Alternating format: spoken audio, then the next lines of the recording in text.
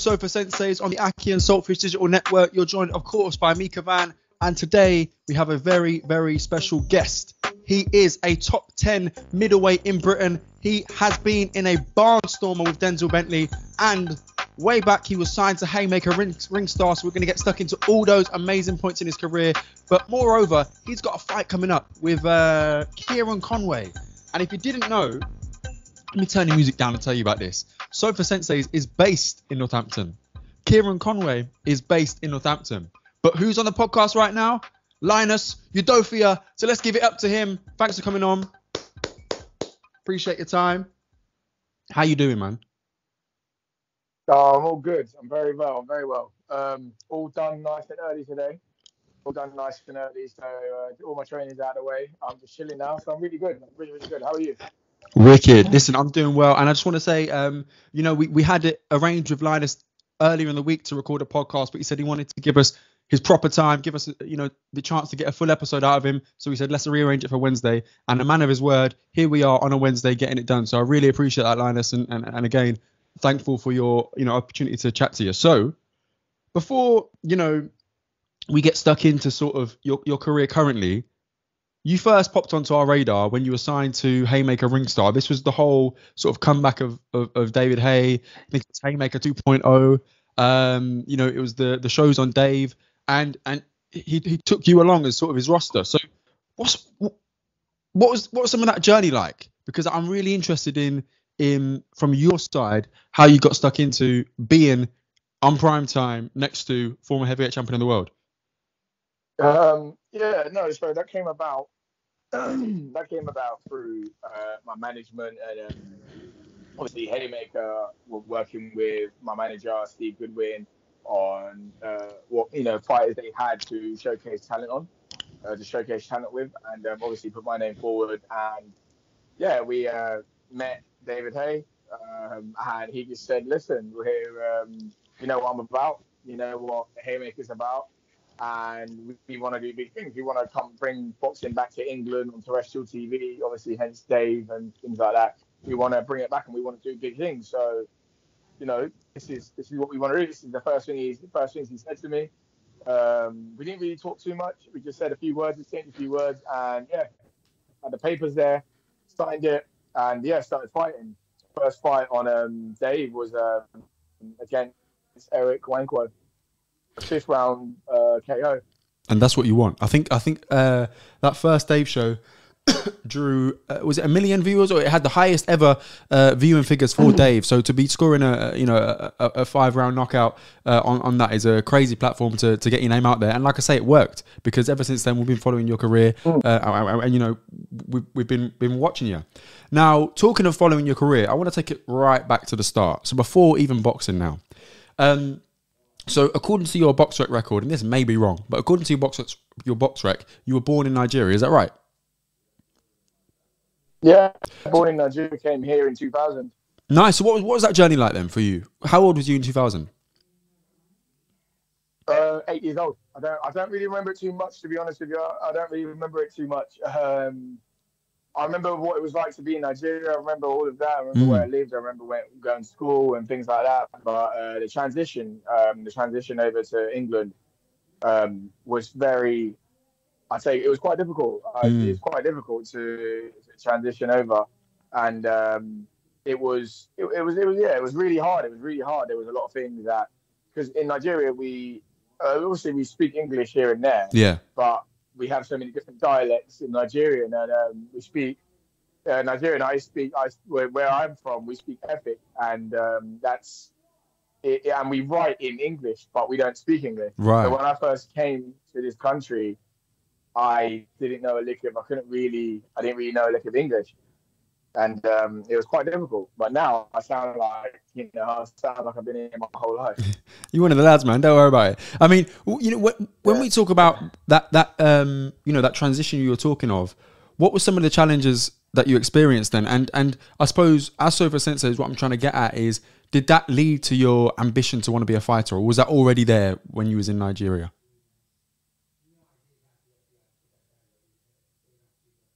No, I wanted to be football. I wanted to be a footballer. And to be fair, I achieved it. I played for Ipswich when I was about 14, 15.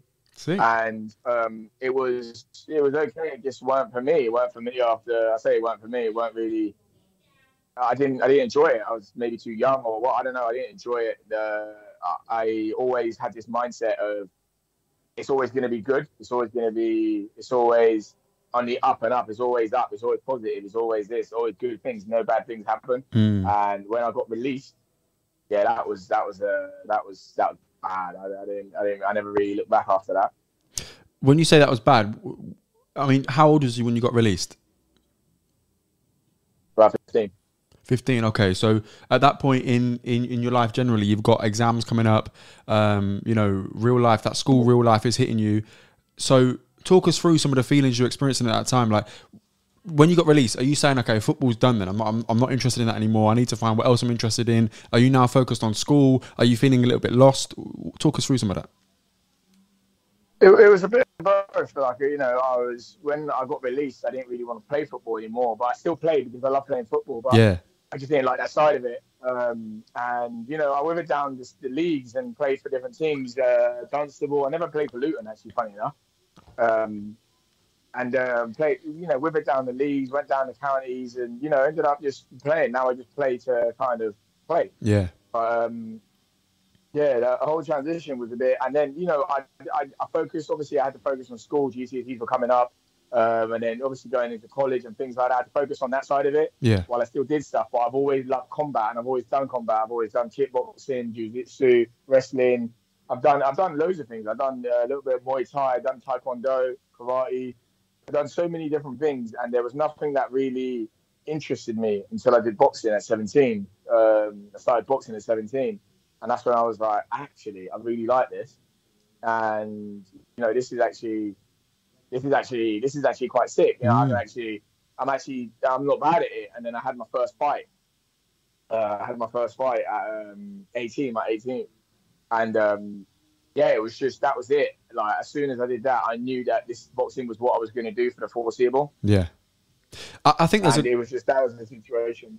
I think there's a great lesson in there because, I'm sure there's going to be sort of young people listening to this right now, and whether they get released from football or not, they might get released from what they thought their passion would be. And it goes to show that you turning yourself to boxing at 17 years of age, looking where you are now, that's a huge inspiration to a lot of people listening, that actually things can turn around, you can find your passion and you can go and pursue it and be successful at it. So I think that's a great lesson there. When you say you had your first fight at 17, what sort of structure was that fight? Was it a white collar fight? Was it an amateur fight? It was an amateur fight, yeah. I was boxing for a club in Luton, and I had my first amateur fight against a club, Hemel Hempstead. Okay. And it was really it was just unreal. It was just like after they announced the decision, they put my hand up. It was just, I can't explain to you. I can't explain to you what that feeling was. That it was incredible. Just like, oh my God, I'm just, you know what I mean? Yeah, literally, yeah. It was. Yeah. I can't believe I've just. Yeah. I can't believe I've just done this. I can't believe I've just absolutely done this. It's actually the feeling of it. It's really indescribable, and that was what, like, it was like a drug. It was just like I couldn't stop. So what were some of your experiences with the other martial arts then? Because you mentioned loads there: jiu-jitsu, kickboxing, taekwondo. What were some of your experiences with that? Was that a serious pursuit of yours, or was it just a sort of hobby type thing? It was.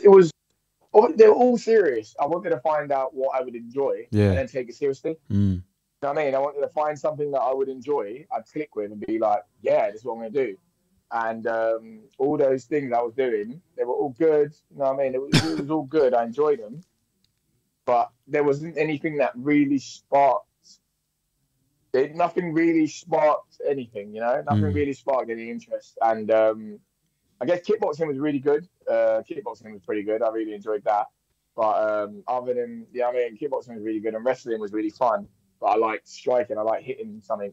So I just until I found boxing. When boxing came along, it just hooked me. Boxing came along and just hooked me. It was one of those things that it was the whole scientific factor of it. It was the hit and don't get hit. Yeah. Making someone, it was chess. It's high speed chess. So it was it was really good. It was just an incredible. It was just I can't explain it to you. I'm really trying to. It's really hard to find the words. I really can't explain it to you. It's so hard to find the words, but it's something that hooked me on, and it was the science of it, the making someone miss, to hit here, then to slip here, and to countering someone's counter, things like that. When I was learning all those things, it was just really addictive. Sick. So when we talk of your amateur career, how long was that career? Was it 3 years? 3 years. Okay, so how many fights did you get in 3 years? Yeah, sure. 40. Okay, nice. You know what? To be fair, we've spoken to a variety of boxers, and very rarely, do they have extensive amateur careers. So it's very interesting that you got 40 under your belt. So Luton as a location, has it got a sort of boxing culture about it, or was it quite difficult to forge a career in Luton? Luton's always been big, boxing wise. It's always had a massive cult following. Luton's always had a massive following, and what do you call it? Whether it's back Graham Earl days, back to Billy Shore, coming down to now our era, Haye Prosper, Jordan Reynolds, myself, Frankie Story, Ticey, Sam King, there's eras of all these boxers coming through, and it's it's just massive. Luton's always had a massive boxing community, and it's been the same. There's so many different boxing clubs. There's so many different boxing clubs in Luton, amateur boxing clubs as well. And they just some honourable mentions. I think there's Marham ABC, Hoko Ring ABC, Club Lucy. I think it is Lucy ABC. Luton Academy, Luton Town Boxing Club, Greencraft Boxing Club. There's like 7 off the bat. There's so many different places that still do these. You know what I mean? And there's so many different places in Luton to go to for it. And it's. I'm pretty sure I've missed some as well. But my apologies. Nah, listen, I think you mentioned way more than you missed, so don't worry about that.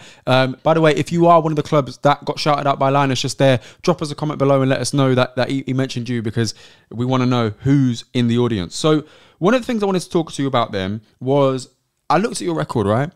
And your first 10 to 12 fights seem to be at York Hall. It's like you had a residency there. So talk to me about that, because you was fighting there local. Again, we've spoken to a bunch of fighters on this show, and they all talk about either wanting to fight at York Hall or the privilege of fighting at York Hall. And basically, it looks like for a period of time, you owned York Hall, man. So talk to us about that. Was that intentional? York Hall's, as where my management and actual team, that's where we done a lot of the shows and things like that. I've been very fortunate to just have a lot of experience in York Hall, because York Hall is realistically one of those once in a lifetime experiences. It's hard to explain. It's just so iconic. There's nothing really too glamorous about York Hall. It's not glamorous, but the history and the heritage it holds there. I've been privileged to fight there. You get when I won my English title there. When I first had a title, I won my English title there, and that was just incredible. That was just such an incredible experience, because I think I'd sold maybe like 800 tickets, 800 or so tickets, and all those people in there, when you hear them roar and singing, it is deafening. Yeah. So 800 tickets, you had quite a. It is deafening, and it's just it's incredible. It's actually incredible. But I've been talking about. Sorry, go on. Sorry, I think we lost you there. I think my connection was a little bit dodgy there, so I didn't mean to interrupt you there. Go ahead. Sorry.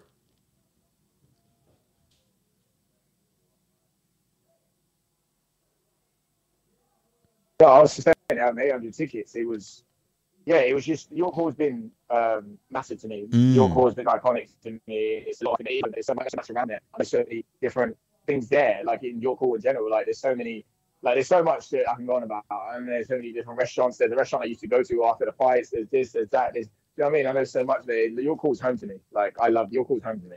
Give us some of your favourite memories then, because like I say, we hear about it as an iconic place, but I've never been yet. I'd like to catch a fight there at some point, but give us some of your favourite memories from York Hall. 23rd, yeah. September 23rd, get yourself down to York Hall. I'll get you within special treatment. I'll get you everything sorted. And I'll show you what York Hall's about. Because my boy, Brad Paul's is fighting the English title there. Listen, go on then. If you want to get anything into York Hall, come down September 1st. September 23rd, come down. I'll sort you out. All right, appreciate that. What I'll do is I'll DM you and we'll get the details and we'll go from there, because like I say, I haven't been to York Hall yet. Sounds like it will be, like I say, an iconic location for boxing. We spoke to a man called Reece Taylor. He was the UK's shortest pro, and he's fought loads of people on loads of shows. He's a journeyman, and we said to him, "What was the highlight of your career?" And he said, "For me." Because he retired basically on the show. And he said, for me, the highlight of my career would be fighting at York Hall. So, and it's a venue very many people in the sport hold dearly. So I really appreciate the offer about September 21st as well. So 23rd, so we'll let you know. Right. So when it comes to that exposure that you got with Haymaker, Ringstar and Dave, I noticed that was then a shift in some of the locations you were fighting in. So then we saw you fighting in the O2. What sort of changes did you notice that made for your career? I.e., did you get more followers? Did you get better sponsors? What were some of the changes you noticed? Yeah, just like you said, I've got more followers from me. I've got more of a following because you're on a bigger platform, you're in a bigger venue, you're in a more prestigious and more prestigious venue and things like that. You're fighting at the O2, you're fighting here, you're fighting at you're fighting at these big places. So yeah, I got more of a following that way. I got more sponsorship because I'm on a bigger platform with a bigger name and things like that. Yeah, I had a lot of things, but no matter what, York Hall always hold a place in my heart. A lot of my iconic moments came from there. A lot of my debut kit was at York Hall. My first title was at York Hall and things like that. There's so many different things that I'm gonna hold dearly from York Hall. But all these different places, like fighting at the O2 Indigo, headlining at the O2 Indigo, fighting under a pay-per-view and world title card, Derek Chisora, Dillian White 2, and Buddy Edwards in his world title. I mean, it was just crazy. Like I fought in all these, places, it's crazy. And that was all, via Haymaker. I came through. I got on that card because of Haymaker. So, do you know what I mean? Because of David Haye. So, and I'm very grateful. I'm at a point in my life. I'm just very grateful to have gone through what a lot of people that come from where I've come from, no GB squad, no Olympic medal, no nothing like that, and just I've managed to get myself to this point, it's I can sit back and kind of say, I'm definitely not done yet, but I'm very proud of myself and what I've done. Talking of having those moments you can talk about and being proud of yourself, and York Hall being the home of some of your most iconic performances, I need to talk to you about that British title fight with Denzel Bentley, because that was a display. And there's something about the British title. Whenever it's on the line, at whatever weight class, fighters just show up. Your heart was on the line. You really stuck it on Denzel Bentley, and it was a close fight. I'm pretty sure you won on one of the cards, right? Yeah, you won on one of the cards. So it was a split decision win for Bentley. But tell me about that fight from your perspective. I thought we started the fight really well, really sharply. We did see that Denzel didn't start fast. He didn't really start fast. And we tried to take advantage of that as much as we can, kept our composure and stayed on job. Stayed focused, made sure we didn't put a foot wrong. And then he came into the fight through the mid-rounds. And I felt like I started fighting the wrong fight. I started trying to get involved and fighting his fight when I should have just stayed on the outside and boxed like I did in the first few rounds.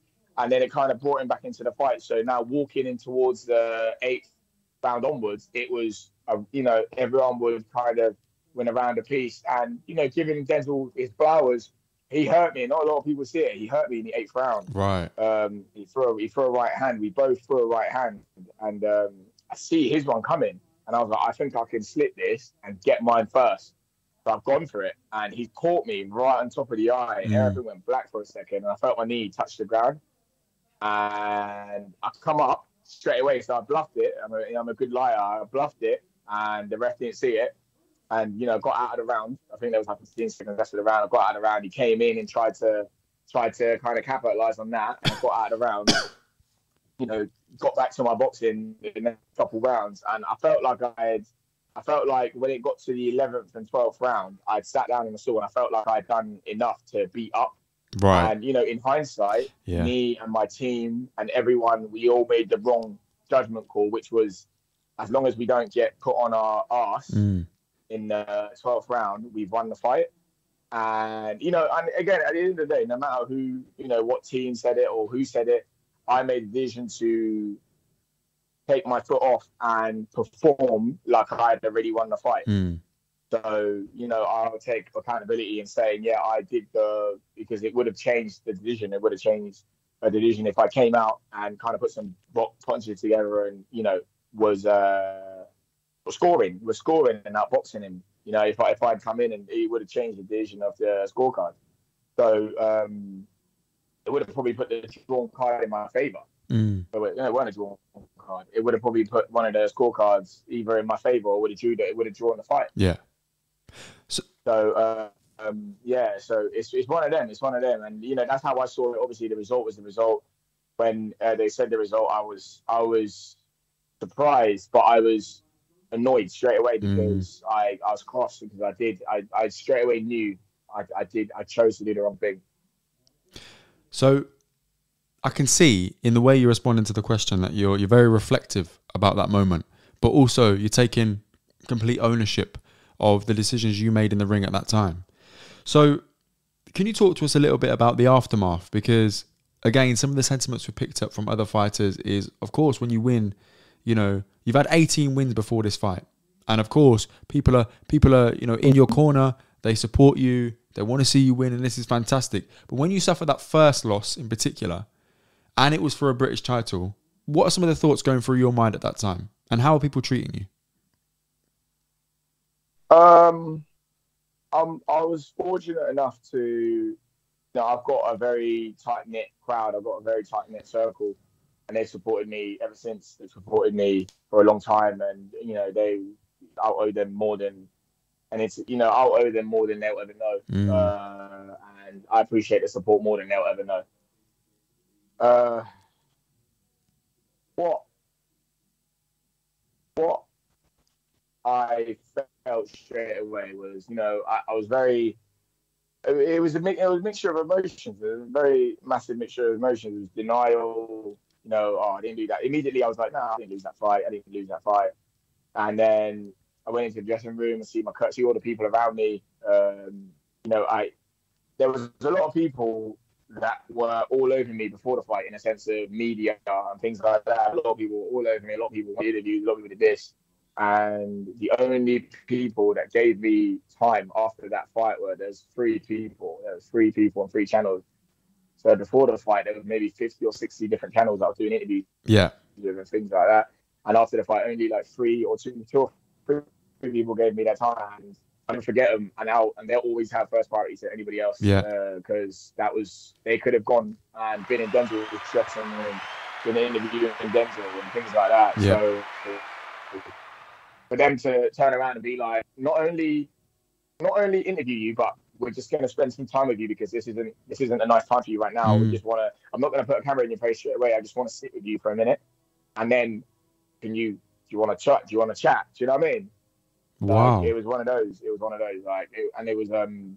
And those people will be like, I don't really have too many friends in boxing. I don't really hold too many people the highest regard in boxing, but those people I hold very highly because that shows a lot of character. A lot of people normally go and give time to the winner. And, this is fair. It's the game's the game. That's how it goes. So what I'm saying is I've noticed what those people have done, and they'll always have my time and respect. Wow. So is it's that obvious then? 50-3, win versus lose. Wow. Yeah. Wow. Yeah, that's how it goes. It's a cold sport, man. Fortunately for me, I've got a very good, it's very cold. I've got a very good network of people around me. Some of my closest friends that were there. I went out after, and they were all there waiting for me. I had to do a drug test for UCAD. Yeah. And it was taking a long time to produce samples and things like that. So, I couldn't get out straight away. I got out, and I managed to wiggle out without producing a sample. I managed to wiggle out and then see them. But then I had to get back in and produce a sample and things like that. And it was just good to see all my loved ones, my mum, all my friends. They were all just waiting outside the venue, like waiting for me. And that's real shit, man. It's those are my people, and that's all that really matters to me. That's all I really cared about. And I was very. It was weird. It was weird, So that was immediately after the loss, and then a couple of weeks later, you kind of, you watch the fight back, and then you're watching it in a state of anger because you know the outcome, and you're watching yourself, and you're getting overcritical, and you watch it and you get different outcomes. Like, I've watched it a few times, and I'm like, hey, I won that. And then I've watched it and I've gone, nah, that was a draw. Then I've watched it and I've gone, yeah, Denzel beat me. Right. Then I've watched it, you know what I mean? I've watched it a few times, and then in the end, you just go, you know what? Let's just learn. Let's just see what we did wrong. Let's just, it is what it is. The result was the result. And, it was one of those. It's just one of those. I watched it and I kind of used it to push on. And I think it's made me 10 times the fighter that I was, as opposed to if I'd won the fight. So you're at peace with that result now? Oh yeah, massively. I was at peace maybe 4 weeks after. Okay. 4 weeks. So that's when I got back in the gym. Would you say that Denzel Bentley fight was the hardest fight of your career, or is there a different one that was harder? With all due respect, it wasn't the hardest fight of my career. He is the highest level fighter I've ever fought. It wasn't the hardest fight in a sense of I did everything perfect. I prepared as diligently as I prepared. I did everything. I was ahead of everything, mentally, emotionally, physically. I was bang on, and everything was just perfect. I did everything perfect for that fight, and my preparation was great. It still was not my hardest fight. My hardest fight, I'd say, was when I fought Tyler Denny for the English title. Right. There was a lot. Yeah, there was a lot of. There was a lot of things that I was personally going through myself. I experienced a death in my friendship group, and it was very close to the fight there, and it was quite sudden. It was all raw. The funeral was like right before the fight as well. It was very raw. There was a lot of raw. It was a very raw time because obviously I'm training for the biggest fight of my life and my first title. There's a lot, and this massive event has just happened as well, and I'm dealing with that, but having to suppress my emotions because I need to prepare and get ready for Tyler Denny, and it was incredibly difficult because it was just in life as well. Things weren't all great at home and things like that. Things weren't all great. I wasn't in the greatest place. But you still got to do what you got to do. You got to show up. You got to win. And fortunately for me, I performed. I did everything I needed to do. I kept, I compartmentalized whatever emotions I was going through and kind of just got in the ring and did what I had to do. And I remember that fight was so emotional because when the result was announced, I just couldn't stop crying uncontrollably, and everyone kept on saying to me, "Oh, it's so good to see how happy you are to win this." And I went, you know what? It's not because I'm happy to win it. I can actually show some emotion for what I've been suppressing for the last few weeks. Like now I can actually grieve in peace, and I can actually grieve for what's been happening. And a lot of emotion came out. So, and that was a hard fight. Tyler Denny, man, he's a dog, and I had to earn that title that night. I woke up the next morning and I had a headache for about 5 days.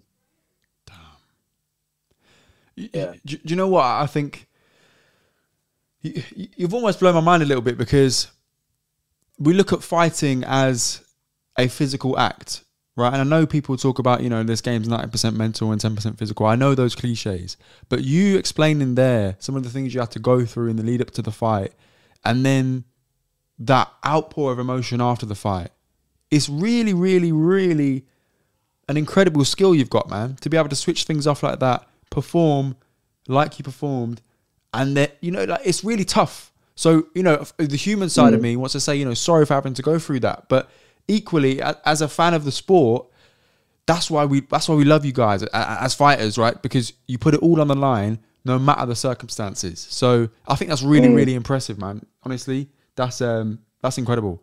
And from Sofa Senseis to yourself, keep going, man. Do you know what I'm saying? Because you got the title on that day, and I think when you know you can dig deep like that, the rest of your career, like you say, if a loss wasn't your hardest fight, you know, when you're mentally tuned in, you're a hard guy to beat, which I think is an incredible thing to know about yourself. So I want to talk to you a little bit about the division. The middleweight division is on fire right now in Britain, in that domestic scene. So I'm going to throw a few names at you if you don't mind. I want you to give me a few thoughts on those people and what they may mean for you in your career. So we'll start with someone you're familiar with, Denzel Bentley. Do you see that fight? Yeah, top guy. Yeah. Top guy, man. He's a top guy, proper gentleman, man. He's someone I consider a friend. We've shared a lot of time together, not just fighting, but we do a lot of commentary work together. We do a lot of sparring as well. He's been my main sparring partner for this Conway camp. And so you know, he's I've got a lot of time for him, man. He's a really cool guy, man. He's you know, he's another guy that will always have my time and respect. And that's not awkward, you know, you two sparring each other. That's just the norm. No, not really. No, it's learning. The game's the game, man. We learn. No better person to be working with than the person that beat you. I respect that. Hamza Shiraz. Yeah, good fighter, young. I think he's a little bit. He's a very good fighter. Very good fighter. Quite imposing. I think he's a little bit. He needs to be slowed down a little bit, though. He needs to be slowed down a little bit and kind of built a little bit more, you know, vicariously. Like, I think he needs to be a little bit more structured instead of just trying to attack everything. Because he's young. He's still young. Chris Eubank Jr. Yeah, very good fighter. Classy fighter. Very good fight as well. A very good fight. Yeah, it was a wicked fight. I never say no to any challenges. But yeah, Chris Eubank, he's a very good fighter, and he's kind of stepped his. I don't know about you, but I feel like he's stepped away from his dad's name quite a lot throughout his whole career. You know, I feel like he's stepped away from his dad's name quite a lot and actually made his own. This is him. He's Chris Eubank Jr. and this is Senior. You know. Yeah, I think you can definitely see the similarities, but they have their unique qualities too. So the whole, I think that the last 2 years have been really good to Junior, because the whole, I need to be 50% to beat Conor Ben. That was a great line. You know, he was sponsored by KFC. The whole 60%, Liam Smith, losing to Liam Smith and then coming back and dominating it in the way that he did is a great thing he can add to his own legacy, despite being his father's son. So I think, yeah. In terms of his career, the last 2 years have been really good to him and his profile and whatnot. So, yeah, interested to see where he goes next, but that's for another conversation, I suppose. Final name on the list is someone who you're going to be familiar with, Kieran Conway. Yeah, good fighter. He's a very good fighter. He doesn't do a lot of things wrong. In the ring, he doesn't do a lot of things wrong. He's quite, you know what I mean? He's quite well schooled. And yeah, it comes from a good crop. And I think he's a very good fighter, and I'll need to be 100% to beat Kieran. So, I suppose without giving away the game plan, what are your expectations of this fight with Kieran Conway? What's your vision telling you will happen? Gonna be a good fight. I'm saying, you know, my vision's telling me I'm going to win the fight. I haven't ran through the possibility of not winning the fight. It hasn't. It's, you know what I mean. It hasn't come in. It hasn't come to me. But it's going to be a good fight. I think it's two good fighters, two really good styles, and I think it's going to be a fight, and it's going to be good for people supporting and just a British boxing in general. Yeah, he's a very classy boxer, so I can see your styles mixing very well. When it comes to, I know you probably won't want to answer this question, but I have to ask it as a Sofa Sensei. What would be next? Let's say you get through Kieran Conway. What would be next for you in your ideal world? Yeah, it's a hard one. I can't really answer it. I haven't thought that far ahead. No, fair enough. So my next question for you is around you as a fighter. So if you could tell me what your best attribute is it your speed? Is it your power? Is it your fighting IQ? Is it your tenacity and heart? What would you say your best attribute is? Mindset, I think. That mindset to be able to not only lock in, obviously I've got the determination, you have to have it, the consistency, the drive for when things go bad. It's mindset in a whole, like to listen, to follow a game plan, even if you don't agree with it, to do this, to change it up when it's not going well, to stick with it. Like it's my mindset, really. I think my mindset is what separates me from a lot of people. What do you think made that mindset for you? I think just years and years of just knowing that nothing comes easy, and if you want it, you got to go get it. You got to get up, and no one's coming to save you. No one's coming to save you, no matter where you are in life. No one's coming to save you. You got to do it yourself.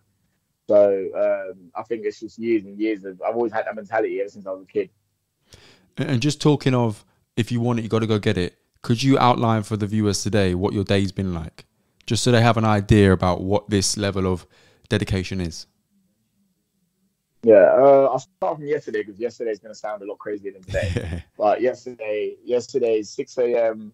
I had to do 6K run, get back in, make something quickly, have a shower, sleep, wake up about 10, make breakfast, go to the gym, literally, because I'm living on the same motel complex as where the gym is, walk over to the gym, train, and then come back, chill for a bit, cook, make some food, this and that, shower, weigh myself and stuff, have a quick nap, and then go back, do some SENSEI, and then come back and chill for the evening.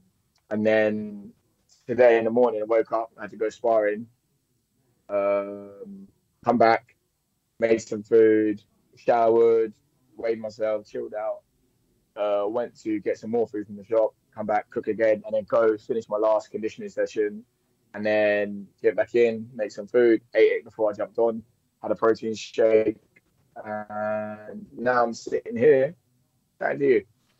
Damn, bro. You've been busy. That sounds crazy. I mean, Busy, mate. That's for 2 days. And you're talking about weighing yourself every day just to see if you're on weight or in and around weight. You have to.